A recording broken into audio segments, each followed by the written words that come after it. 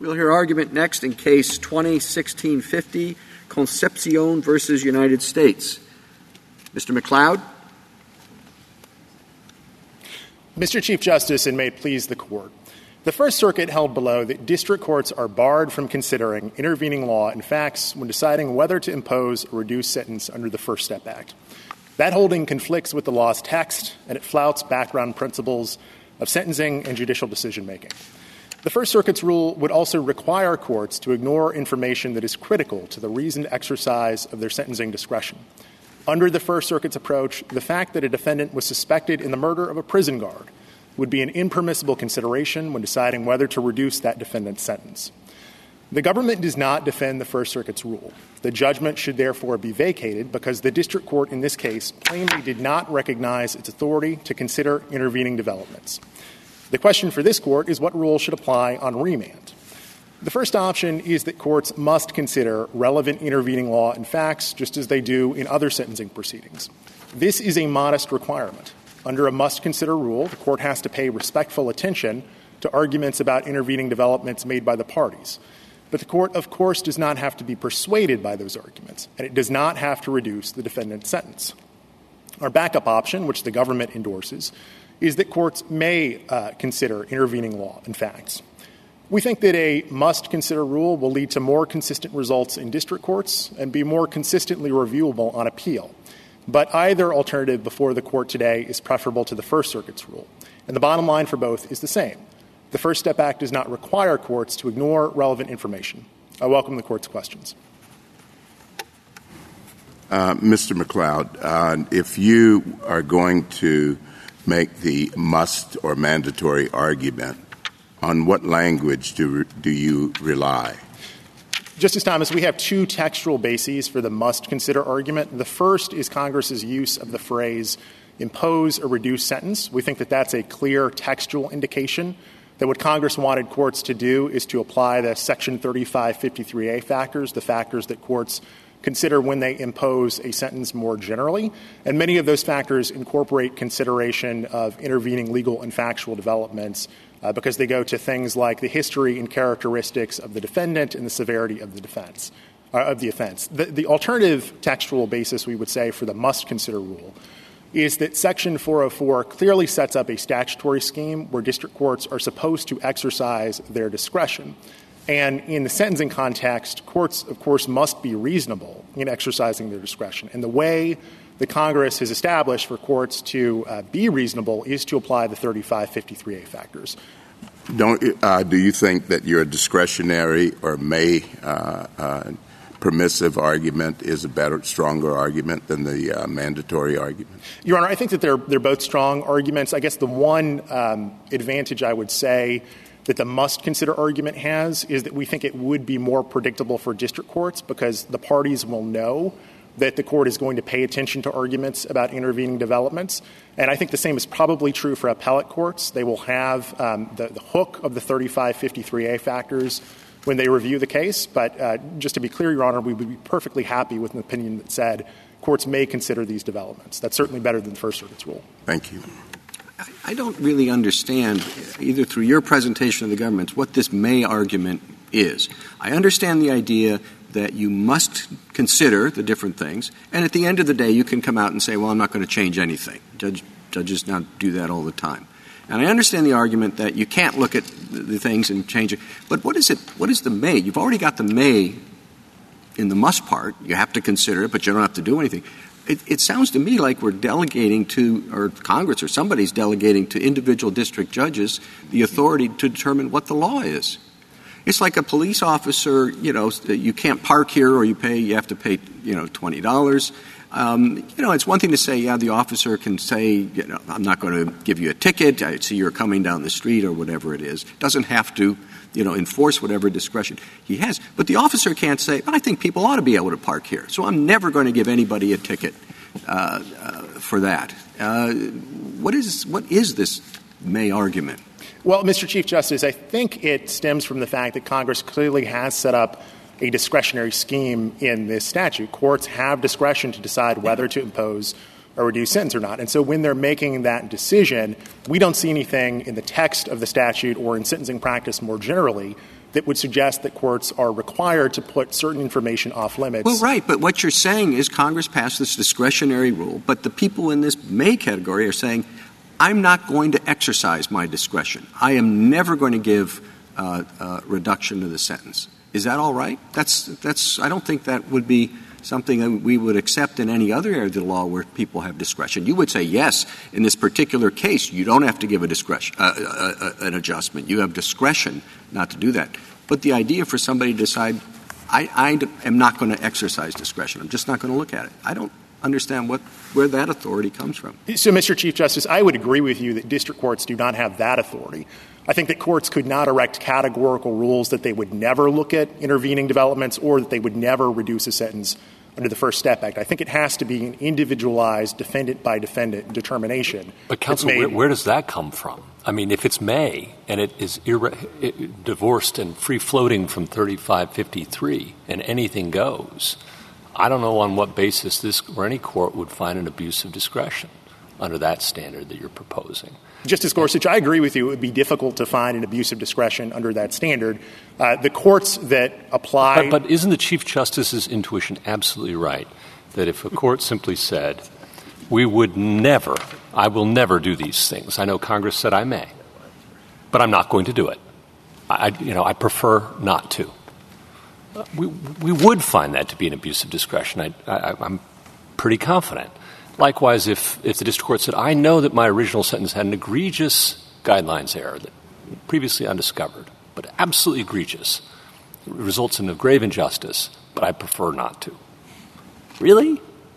So, Justice Gorsuch, I agree with you and with the Chief Justice that in the first scenario, where the district court has erected a categorical rule that they will not reduce a sentence or look at intervening developments, that would be arbitrary and that would be an abuse of discretion.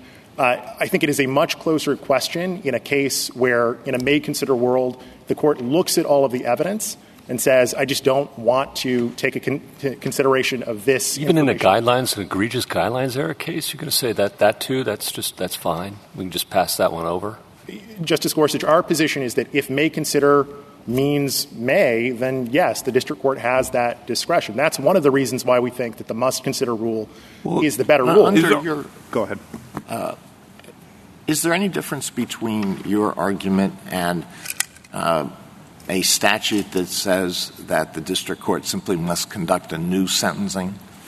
That's what you want, isn't it? You want a new sentencing with the law as changed by the First Step Act, right?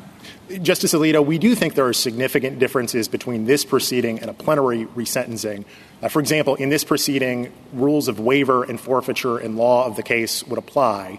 And so from our perspective, the scope of the proceeding is defined by the new arguments and new information that are presented to the court by the parties. The court doesn't have to work from the ground up. We also would take the perspective that the court looks at the changes from the Fair Sentencing Act as the starting point. We just don't think that that's the end point for the analysis. Well, why are you just pretending, not really pretending, but sentencing starts from scratch? Where does the judges come from, the discretion to impose a sentence? It comes from statutes, which say 0 to 20 years, and they say nothing more within that. And this is the same. It says may. Same thing. Okay, now you've left out the giant actor in this. It's called the Sentencing Commission. And that applies because 3553. And so why doesn't all the answers to these questions are, of course the questioners are right. You could abuse your discretion, district judge. And so can the Sentencing Commission abuse its discretion. So far, I don't think it has, but maybe. And so this is just the same. If you want to treat this word may, which was written against the background of there being several actors, district court, Sentencing Commission, courts of appeals, if we're going to treat this the same way, which I think the may would give us the what Congress wanted, then there we are. Case is only worth a paragraph. It's may. That's what the statute says. How do you do it? The same way you do everything else in sentencing, where you have discretion. And by the way, if you look at what the Sentencing Commission has done, unfortunately there aren't any members except I think for one, but its office has written about 20 pages on this. And they say, here's what you do, Judge, at the moment. What you do is you look to 3553. I think that's what the Office of Education says. So this isn't so tough. Now, you're going to agree with me because it ends up with may, but maybe you won't because you want must, but I don't know where you get the must from. Well, I don't know where you get the may from. It's a statute. It's the statute says may. No, about may not. The may is not the may that Justice Breyer thinks is in the statute. The statute says may impose a reduced sentence. Yes. May impose a reduced sentence, or you could not impose a reduced sentence. But the statute says nothing about what you have to consider in deciding whether to impose a reduced sentence. It says you may or you may not impose a reduced sentence. It says nothing about the consideration you have to undertake and the factors that you have to address. So I would think that a normal way to think about that question is, what do we usually do in resentencing procedures, in resentencing proceedings? So what's the answer to that question? What do we usually do in resentencing proceedings? Your Honor, the answer is that courts usually apply the 3553A factors, and they usually look to intervening legal and factual development. And feel obliged to do that, right? They don't think it's like, oh, it's something I can do if I'm feeling up to it and not do if I'm sort of feeling stressed. That's right, Your Honor. I do think that that's, again, one advantage of the must-consider rule. I don't know. Is that completely – well, I don't want to cut off your answer. I'm sorry.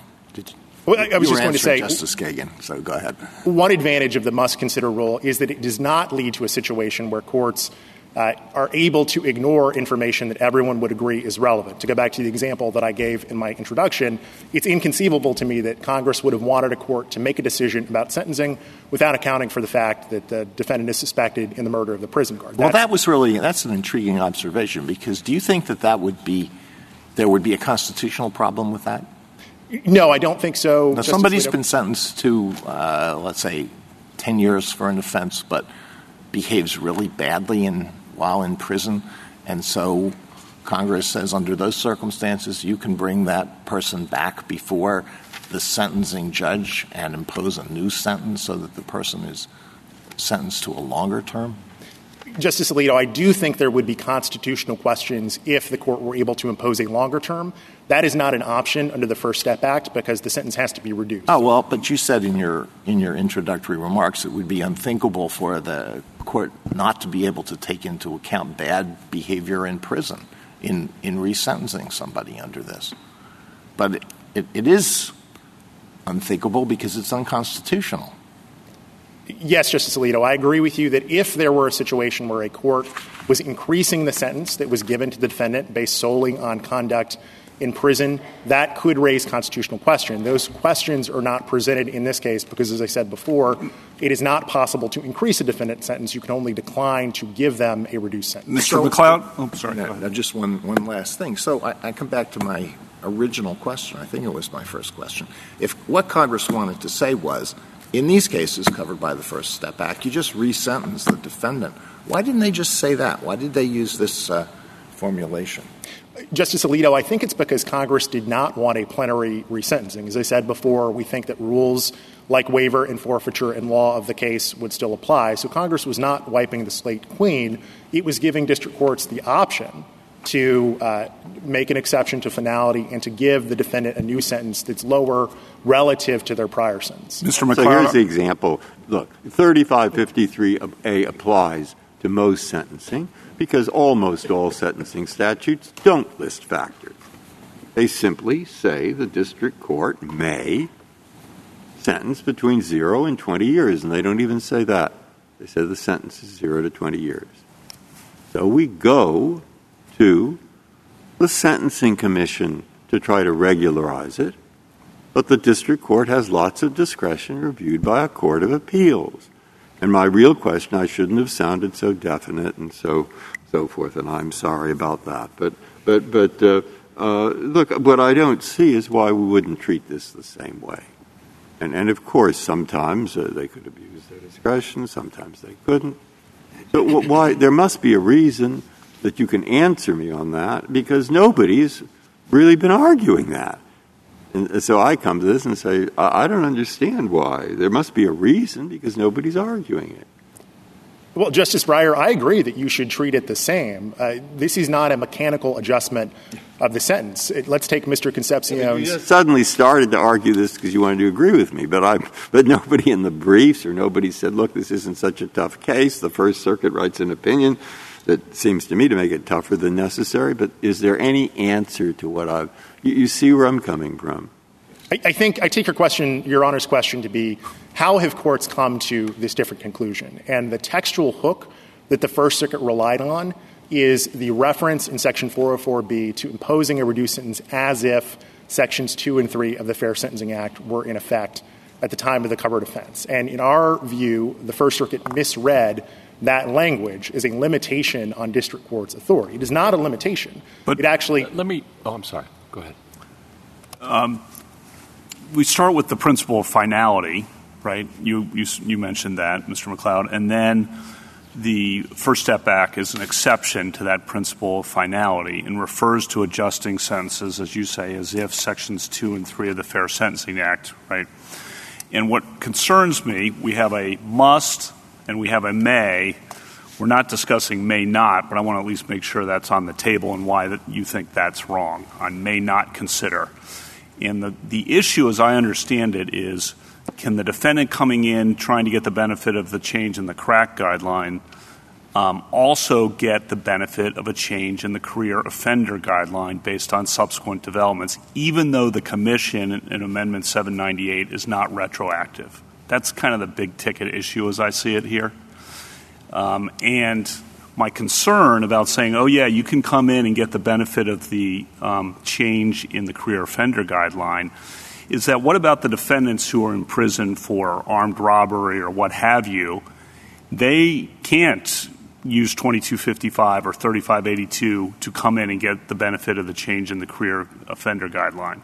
So the people who are coming in for the crack powder issue are being treated differently than those people and getting an extra benefit compared to those people by being able to take advantage of the change in the career offender guideline, even though it's not retroactive. That concerns me about the disparity. That also makes me think the as-if language has some bite here, or at least it should. And I wanted to give you a chance to respond to all that. So Justice Kavanaugh, let me start with the as-if language, and then I'll turn to the question about disparity. We agree that the as-if language plays an important role in this statute, but it's a very limited role. The as-if language is critical for getting around USC 109, the federal savings statute, and making Sections 2 and 3 of the Fair Sentencing Act retroactive. And that's clear from the reference in the clause to the time of the covered offense. As this Court explained in Dorsey, that is the point at which criminal penalties affix to a defendant. So all Congress was trying to do in the as-if clause was to make clear that when a court imposes a new sentence, it doesn't have to be bound by the statutory penalties that were previously in effect for that defendant. So it is not a limitation. There are, in fact, limitations in the First Step Act contained in Section 404C. So I think to the extent that there's an attempt to read the as-if clause as a limitation, that really is inconsistent with canons like expressio unius. Right, but if Congress wanted these defendants to be able to take advantage of changes in the career offender guideline, I have two thoughts. One, why didn't they say that? And two, why is that not available to the thousands of other defendants who are out there who are not in the crack powder situation but could really benefit from the change in the career offender situation, but they're not allowed to. They can't get it under 2255 or 3582, so they're stuck. What about those two things? So, Justice Kavanaugh, as to why Congress didn't single out the career offender issue, I think that it's because Congress recognized there were a lot of issues with these defendant sentences. The crack powder ratio really permeated every aspect of their sentencing. And so what Congress did was to create an individualized process where district courts could go through and correct those sorts of problems if it was warranted to do so in a particular case. On the question about disparity, I recognize there may be some difference in treatment between the covered offenders in this case and, for example, a powder offender, but I don't think that disparity is an unwarranted disparity. And that's because Congress has acted here in a very significant way to give a substantial benefit to the crack offenders. So I think in a real sense, the powder defendant that you're talking about is not similarly situated to the crack defendant who's covered by this law. I would also note that the powder defendant is probably out of jail at this point because the sentences that were given to the crack offenders were so substantially longer than sentences for any other kind of drug. Last one on this. It wasn't just powder, but all the other defendants who were for robbery or whatever and could take advantage of the change in the career offender guideline. I guess that's it. But it's a pretty huge difference. The crack advantage that you get coming back, the change in that guideline, gives you some advantage. It gives you from 262 to 327 drops to 188 to 235. But when you throw in the career offender change, you get to 57 to 71. That's enormous, but that's because of the career offender change, not because of the crack powder. Correct me if I'm wrong on that. No, that's correct, Justice Kavanaugh. Two things on that point. The first is we have to remember this is still a discretionary system. And so if the district court finds that reducing Mr. Concepcion's sentence based on the changes in his career offender status is unwarranted, it can do that.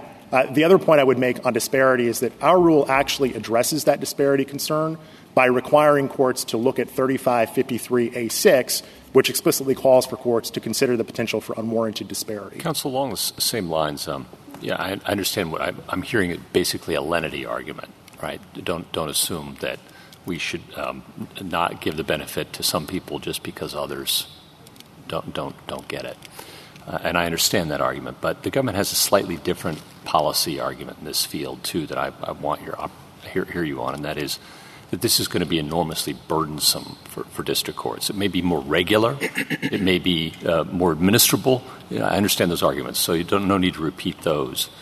But this is just going to be burdensome for having to pull out old PSRs out of storage and recreate probation reports and the like. So what are your thoughts about that? Justice Gorsuch, let me talk about the burden in general, and then I'll go to this specific case. So we don't think there is much substantial additional burden. In the typical First Step Act case, where arguments about intervening developments are made, the parties submit briefs on those issues. It's a very limited record, and so it's not a large volume of additional work for the district court. And however the court comes out on the question presented today, these motions are still procedurally available to defendants, and so courts will have to do some amount of work at the end of the day to resolve the motions. In this particular case, we think the analysis is actually not as complicated as the district court suggested, because we don't think that the statutes that are at issue are divisible, and so there's no need to consult Shepard documents. But if the district court disagrees, I think what I would say is that is just part and parcel of the job of a district court judge, to resolve complicated sentencing issues. And this one is no different. Counsel, it seems to me that generally, as a general matter, district courts have a wide range of discretion to impose an appropriate sentence, even based on disagreements with the guidelines, correct? That's correct. And so my experience, and perhaps you can correct me if I'm wrong, that when Congress wants to limit that discretion, that Congress usually explicitly does so, correct? That's correct, Justice Sotomayor. An example is 3742G, which limits district courts' ability to consider current guidelines on resentencing. And so it seems to me that your argument, if I'm correct, is that there's no language in this statute that limits the district court from considering factual or legal changes, correct? That's right, Justice Sotomayor. As I was discussing with Justice Breyer and Justice Kavanaugh, the only language that could conceivably serve that purpose would be the as-if clause in Section 404B, and I think that that's an incorrect interpretation of that clause for all the reasons I was explaining. And it's incorrect, and it feels illogical to me. Even the government is arguing that district courts can consider factual changes, but not legal changes, correct? Your Honor, I understand the government's position to be that there are some legal changes that courts could take account of. There are some courts, the Ninth Circuit in the Kelly case is an example, that have held that courts can consider factual changes but not legal changes. I think that's an illogical. I agree. It just doesn't make any sense. Neither does it make any sense that when a statute says a district court may reduce a sentence, that a district court isn't going to naturally ask itself, is this a person that's deserving of a change? and someone with a very long disciplinary record in prison, or someone, as Justice Alito mentioned, who has killed somebody, that a district court wouldn't say to itself, well, I can't raise a sentence, but I certainly don't think that I should reduce it. And once I accept that that kind of changed circumstance from the original sentencing might influence my decision, that changes in law, and there's a lot of other variety of arguments that could be made that would enter into my consideration, correct? That's right, Justice Sotomayor. And I would note that changes in law can be just as relevant as changes in fact.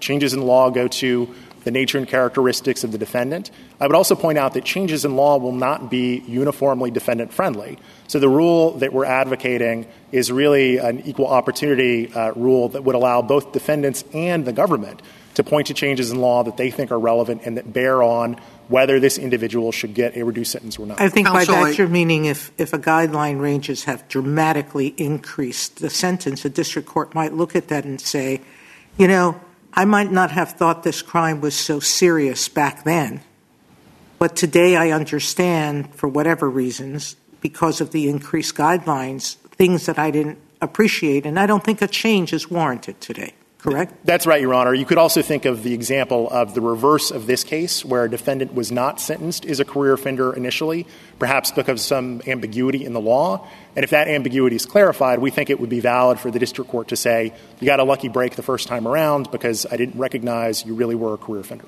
I think you're making it a little too easy on yourself when you focus on the as if it were just those two words. The whole point of the statute, the background, the structure, the purpose was limited. It was to change the disparities that were corrected in the Fair Sentencing Act. I don't see anything in this statute that says because of that fortuity that you benefit or may benefit from that, all bets are off and we're back to the beginning and I can look at anything I want. That seems to be a pretty you're putting an awful lot of weight on the as if when I think the structure of the statute really doesn't show any objective other than to correct a particularly egregious problem. May I respond, Your Honor? Sure. The reason that we think that Congress would have wanted that result, or at least would have allowed that result, is because we don't see any language of limitation in the statute that would depart from the normal rule that courts consider relevant information during sentencing. Sentencing is a very difficult process. Many district judges say it's the most difficult thing they do, and in that process, more truthful information about a defendant is always to the better. Justice Thomas, anything further? Justice Breyer? Justice Alito?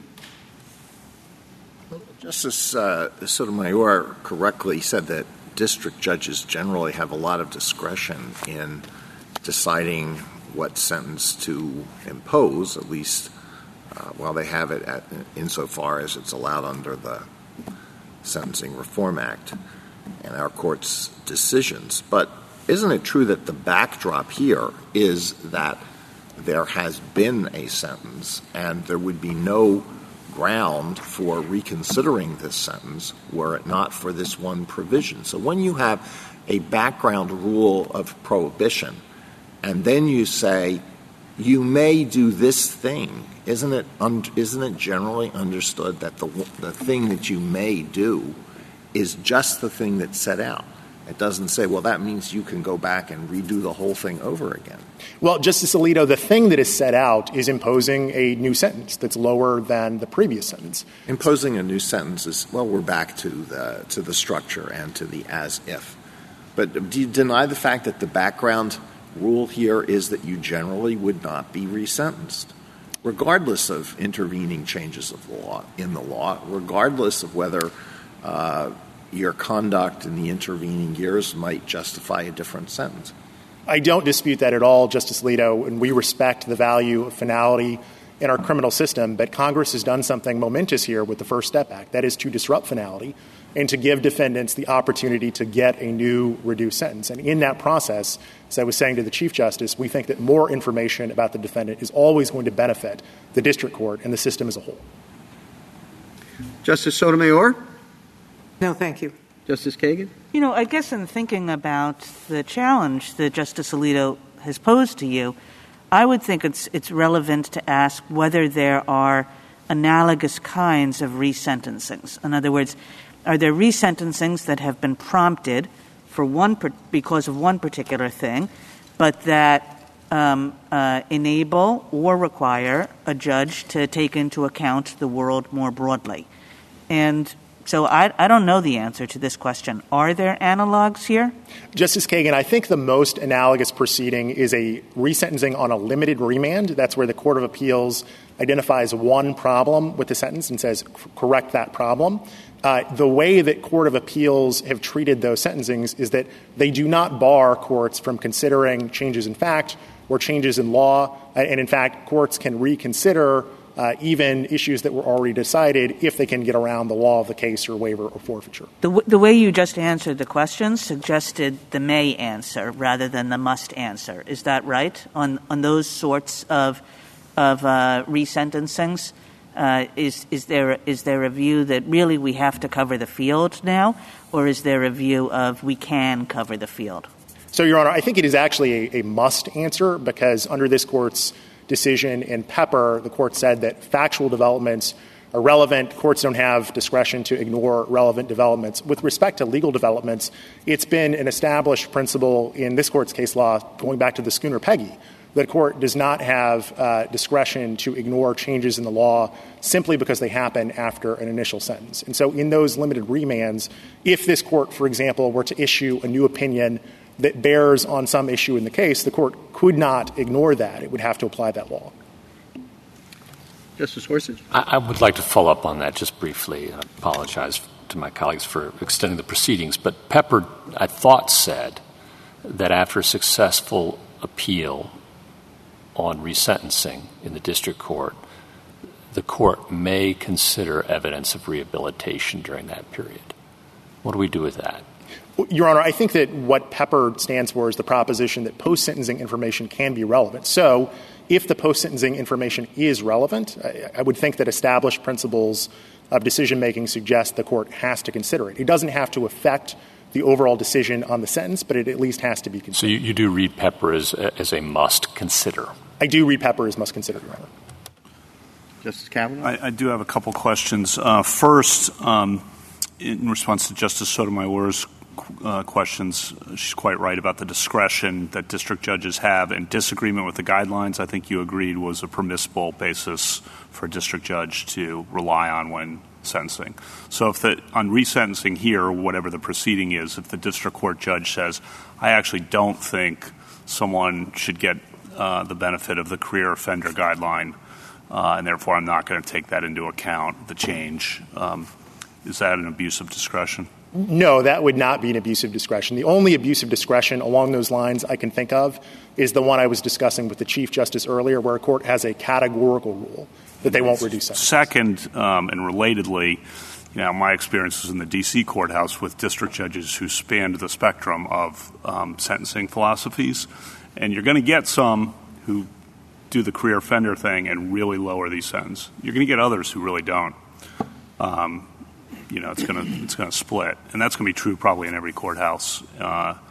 And is that, should we be concerned about that? I guess your answer is no. That's just the way sentencing works, which I agree with. I've spent enough time reviewing it, but that seems a mild concern here. That is my answer, Justice Kavanaugh. Our sentencing system is imperfect, and it relies on imperfect human beings to make these decisions about other imperfect human beings standing before them. And so there will be some variation in the decisions that get made. I think that's true under any possible rule in this case, though. I think that's probably right. So last question. Does the district judge in the new proceeding have to calculate the new guidelines range based on today? And if they err in that, is that reversible error on appeal? Under a must-consider rule, the district court would have to consider the new applicable guidelines, and an error in that calculation would be reversible. How about on a may-consider? I think not on a may-consider. Well, a legal error in the guidelines would be reversible. So if the district court went to the trouble of calculating the guidelines and got it wrong, that would be reversible. But they don't have to do it. But they don't have to do it. Thank you. Mr. Merritt. Thank you, counsel. Thank you.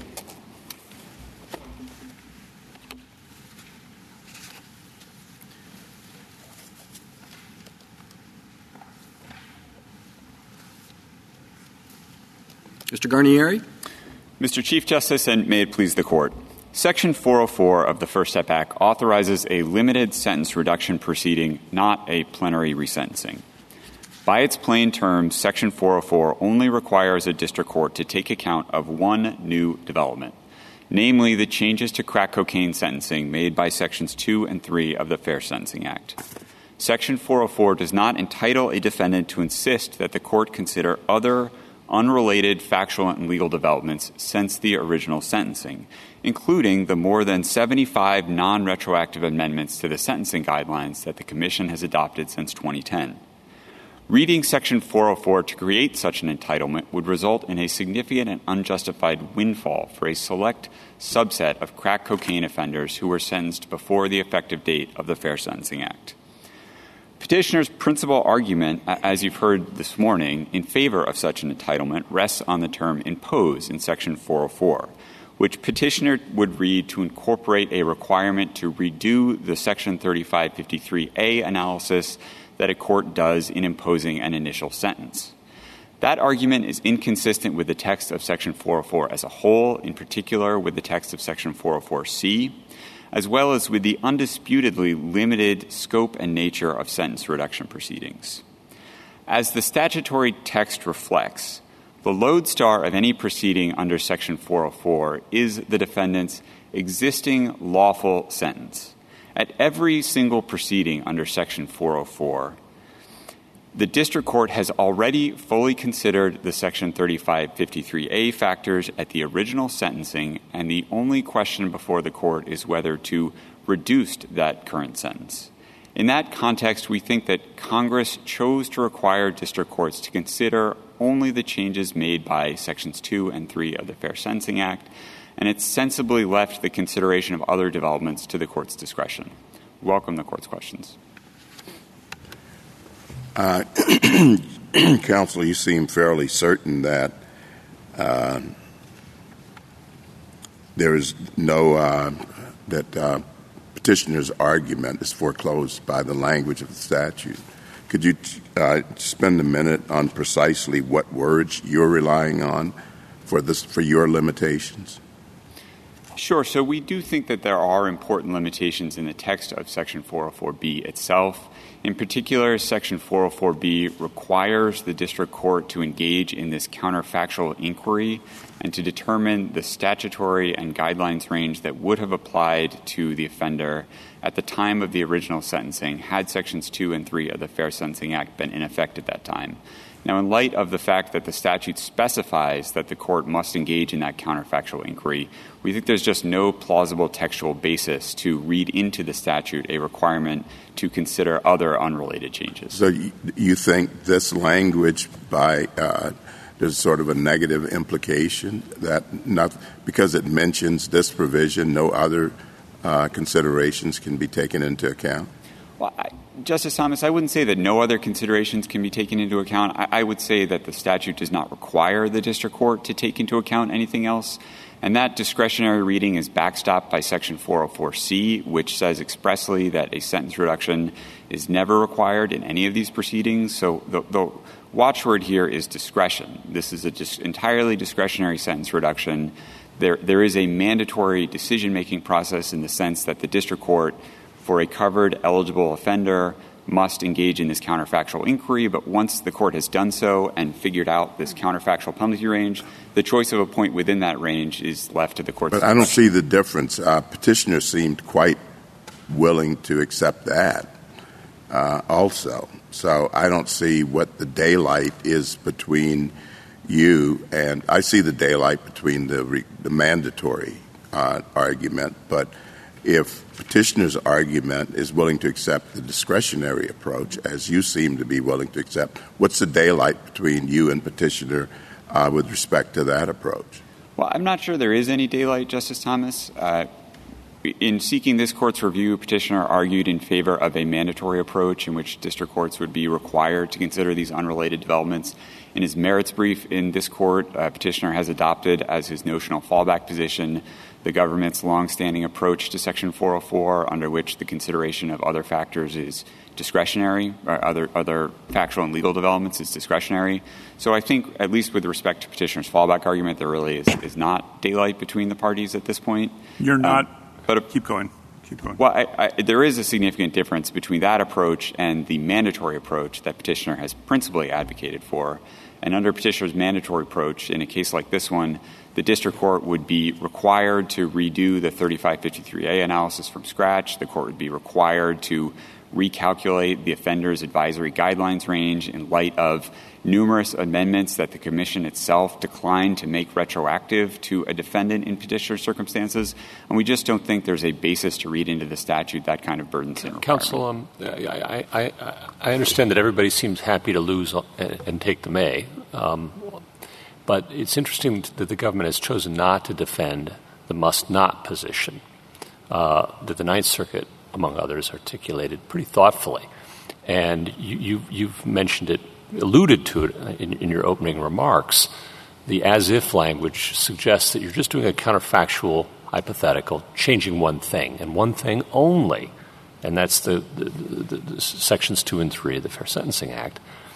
I can understand. I'm kind of where the Chief Justice was at the beginning of this argument. I can understand that argument, and then I can also understand the may impose suggests if you can impose a sentence, you do it like we have always done it, and that's 3553. I have a very hard time getting my head around that there's some universe in which you may impose a lower sentence, but it's unconstrained by 3553 or anything the Sentencing Commission has said. That's a world, I guess, after Rita and Gall, I just don't recognize. So can you help me first with why the government abandoned the position of the Ninth Circuit, which I could understand, and two, help me understand that which I'm struggling to understand? Sure, Justice Gorsuch. There's a couple of points. One, as detailed in our brief in opposition, I'm not sure it's clear that any court, including the Ninth Circuit, has embraced the kind of... Well, assume they did, okay? Sure.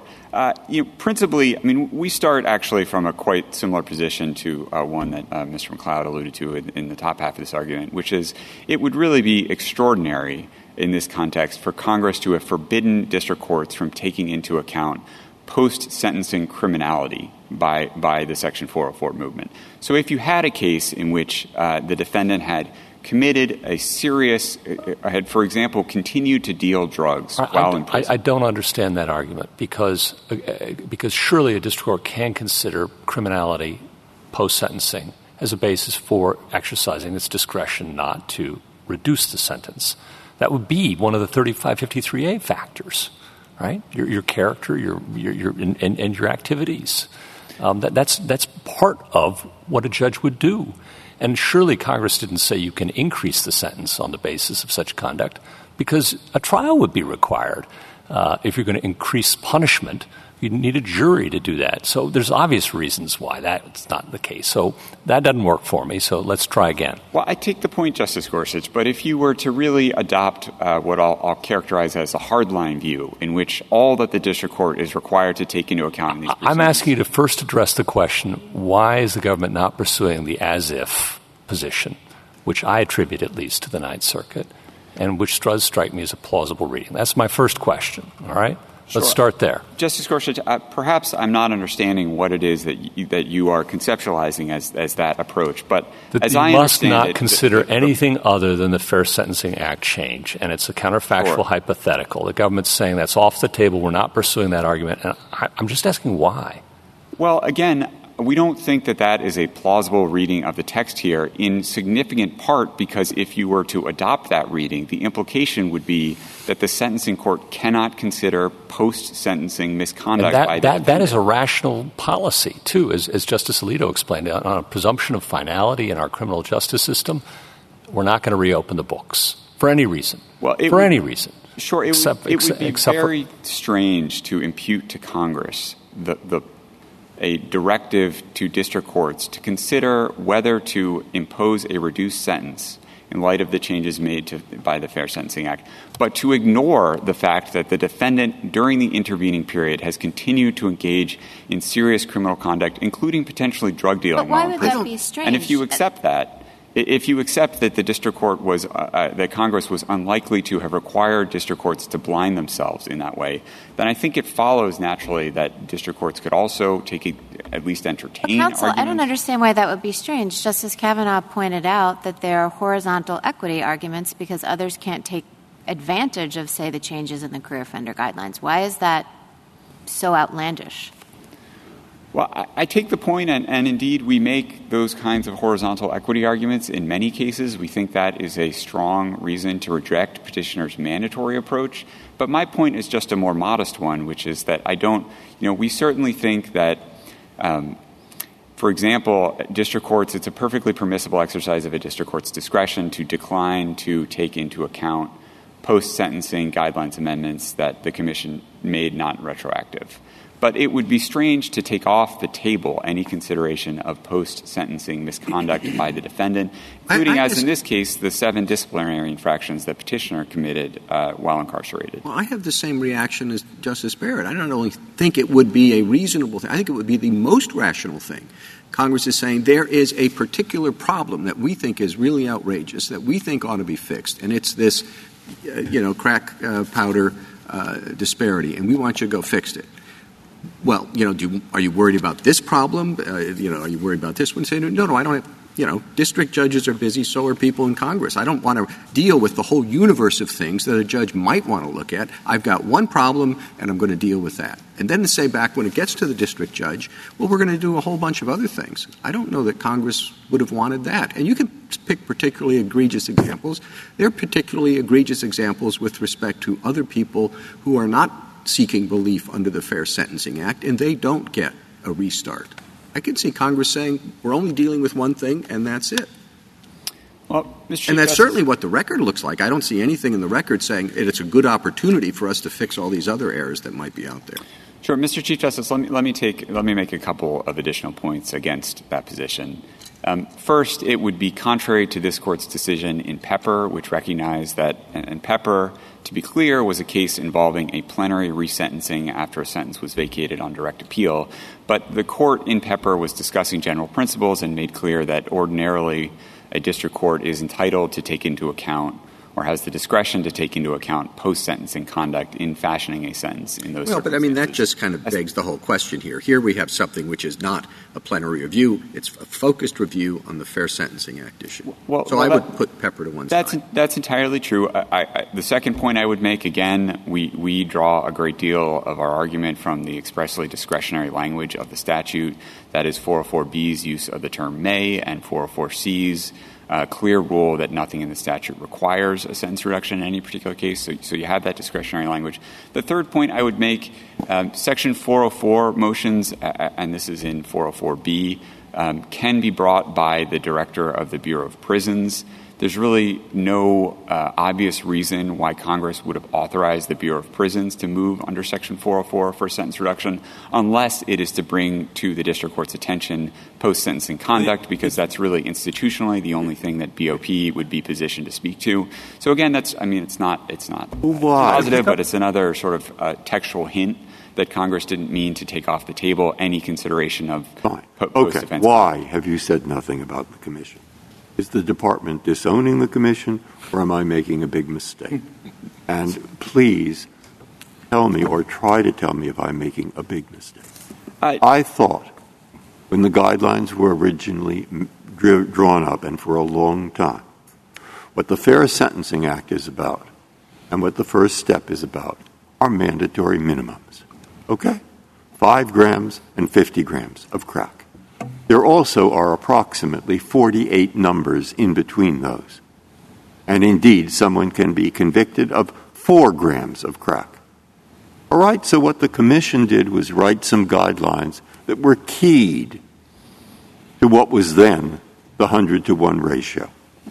When Congress changed it, the commission rewrote those guidelines again with a key. So if we limit this just to the mandatory minimums, what are we going to find? we're going to find that where you're talking about 4, 3, 2, and 1, for example, and where the Commission both rechanged it and made them retroactive to a considerable degree, we will have a big discrepancy. Because we will only be looking at the change from 100 to 1 to 28 to 1. And so that Congress is most unlikely to have wanted that.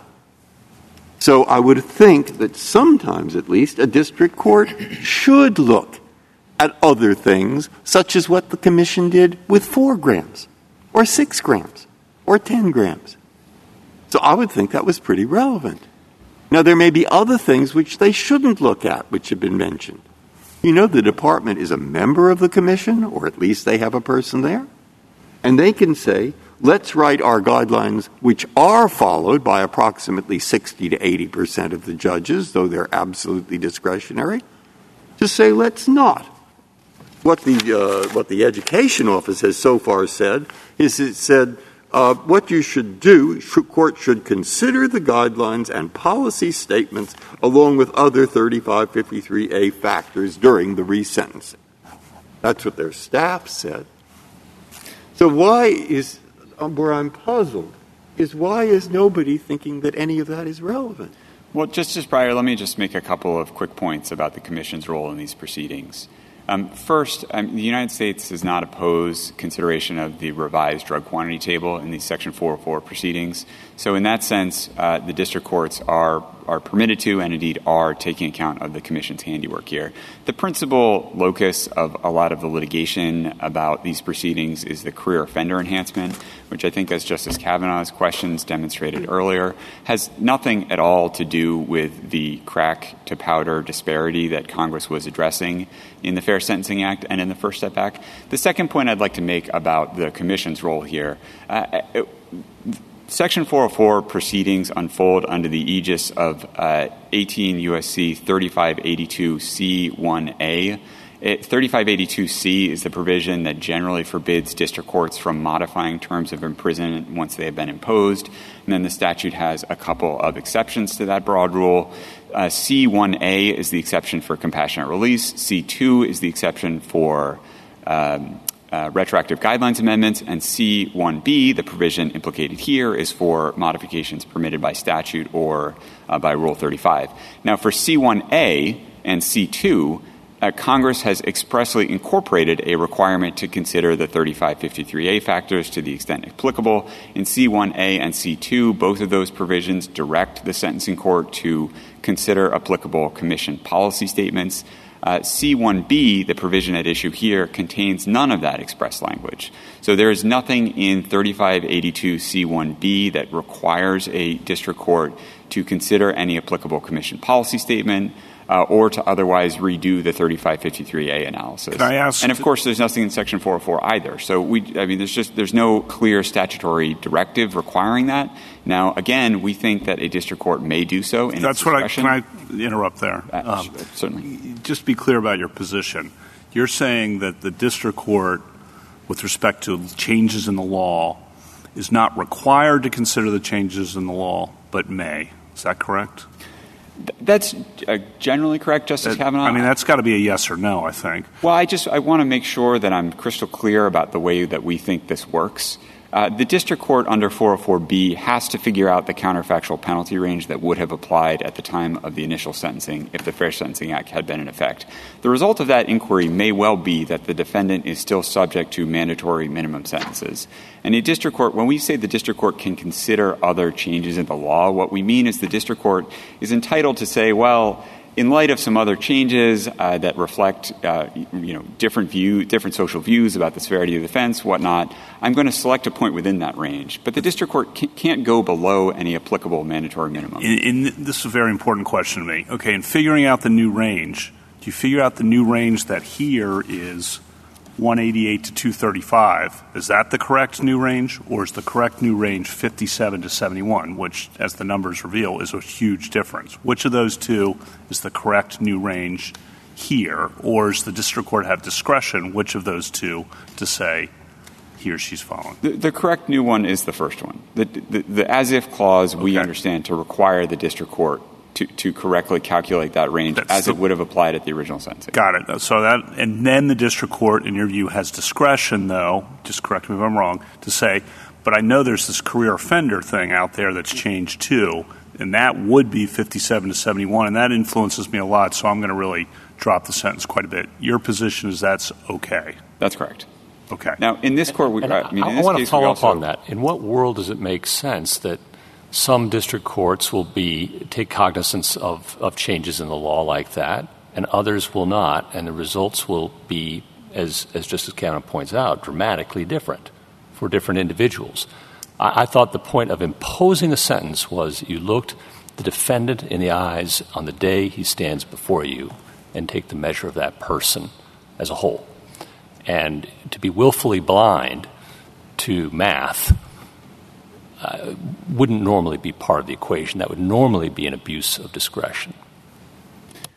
Well, as I alluded to in my opening, at every single one of these 404B proceedings, the district court has already done precisely what Your Honor is suggesting. The district court has conducted the full 3553A analysis that applies at the initial sentencing, and the court is not imposing a new sentence. No, we're positing, though, two district courts, one of whom says, looking at the person before me and deciding how many years this person must spend in federal prison, I take cognizance of the fact that the sentencing guidelines have changed. And here is the Commission's current recommendation. And the other one says, I choose not to do so. For no reason. For no reason. Now, if he had a bad behavior in prison, that might be a reason, okay, not to impose a lower sentence. I get that. But just to say, I choose not to, traditionally has never been a good enough reason under this Court's precedents to ignore the changes in Commission guidance, intervening law, intervening facts, in looking at an individual in the eye at the time he stands before the court. But your submission, I understand it, is different. And I just don't know another area in which we give lower courts that kind of latitude. Are you aware of any? Well, I think the most obvious example would be a Rule 35 sentence reduction proceeding. Well, what about the original sentencing, too? Sorry to interrupt, but the original sentencing, the district court can say, you know what, I don't agree with this guideline, I'm not following it. That, in fact, a significant percentage of district judges do that now. Well, if we're going to get into a discussion here, I'd say that they at least have to take cognizance of it and explain themselves. And it can't be, I prefer not to.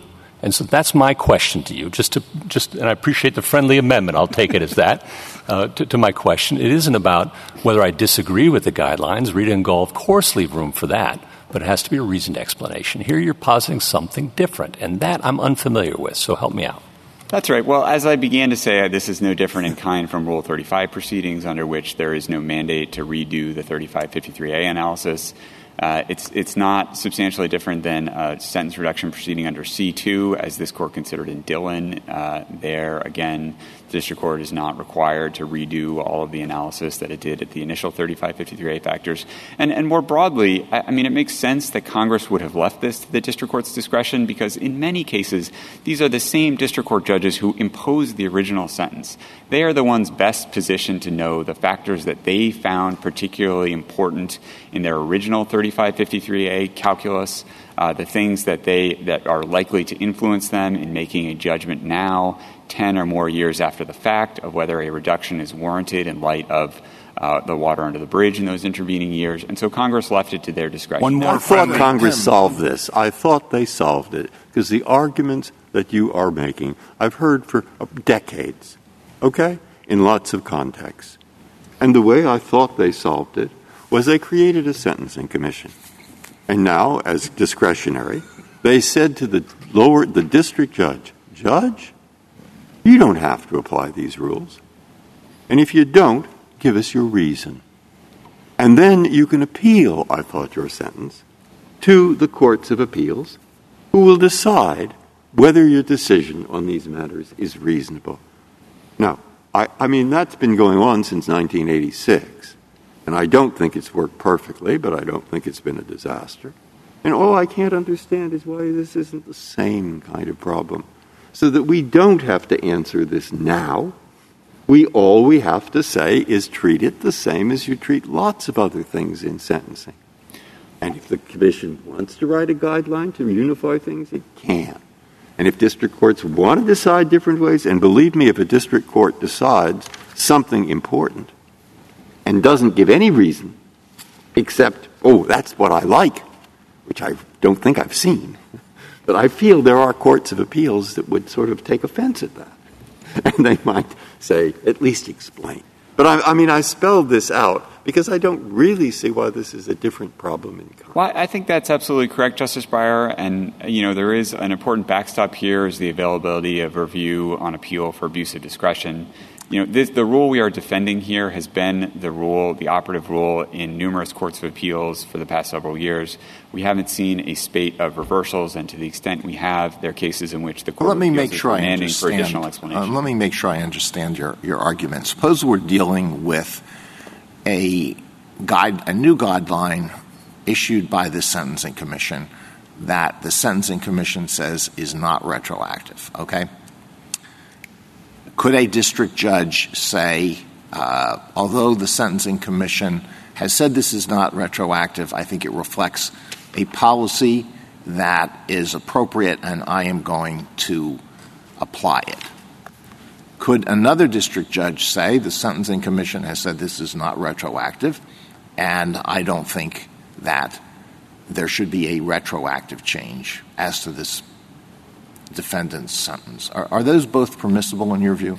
Yes, they are. And as I hope I clarified in my answer to Justice Kavanaugh earlier, we do think there is a predicate step where the district court has to correctly calculate what the guidelines range would have been at the time of the original offense. But having done that, it is left to the court's discretion whether to take into account these other non-retroactive guidelines. And at the end of the day, these are all advisory. Would the judge who takes the second view that they said it was not retroactive, I don't think there should be a retroactive change, would the judge be required to say anything more than that? No.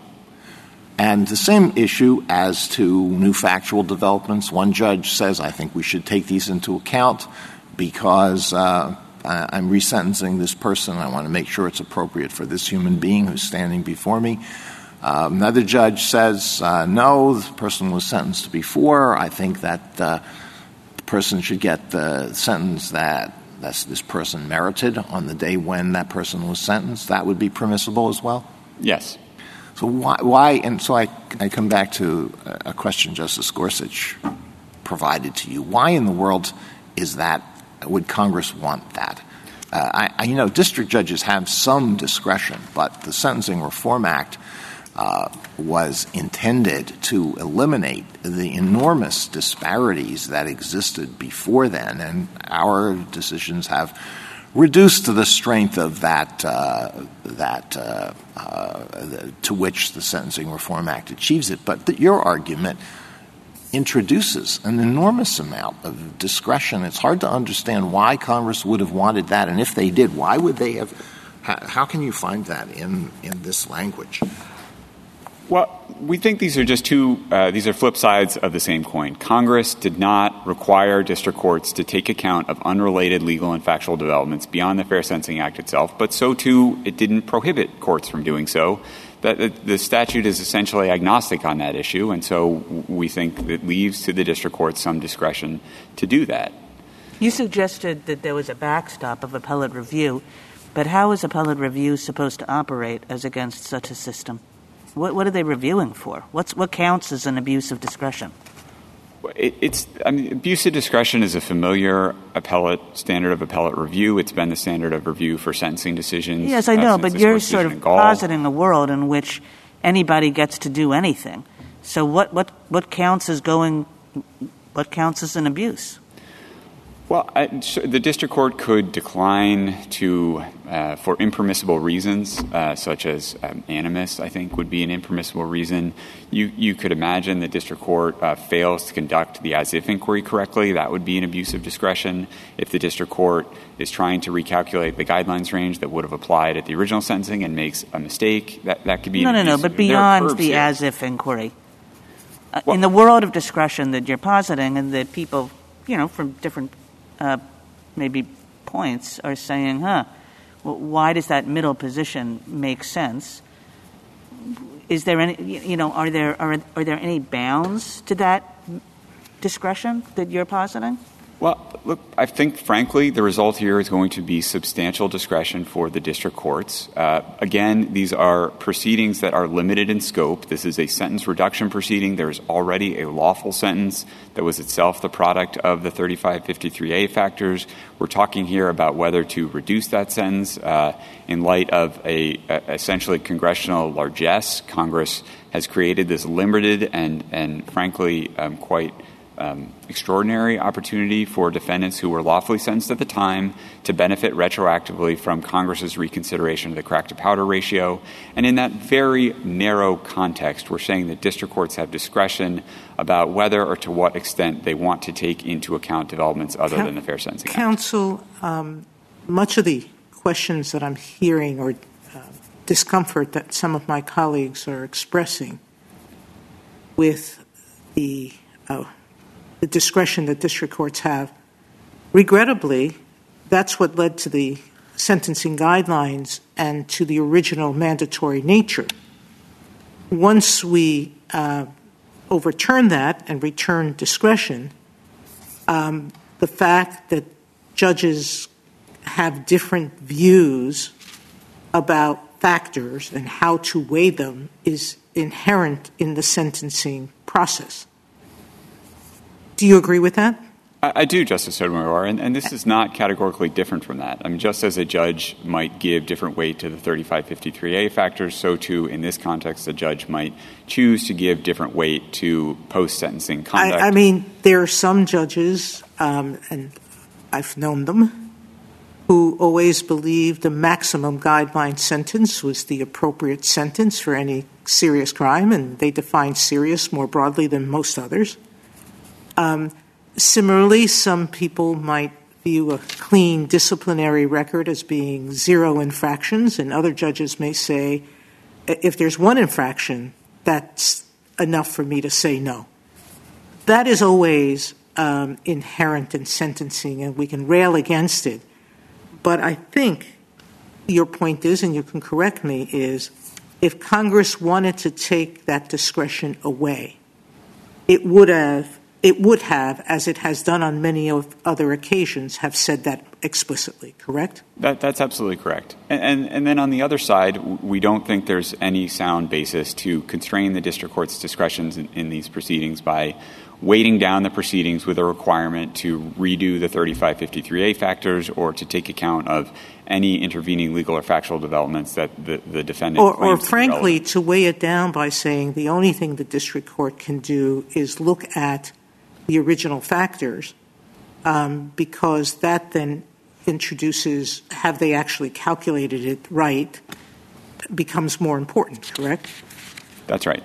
Justice Thomas, anything further? Justice Breyer? Justice Alito?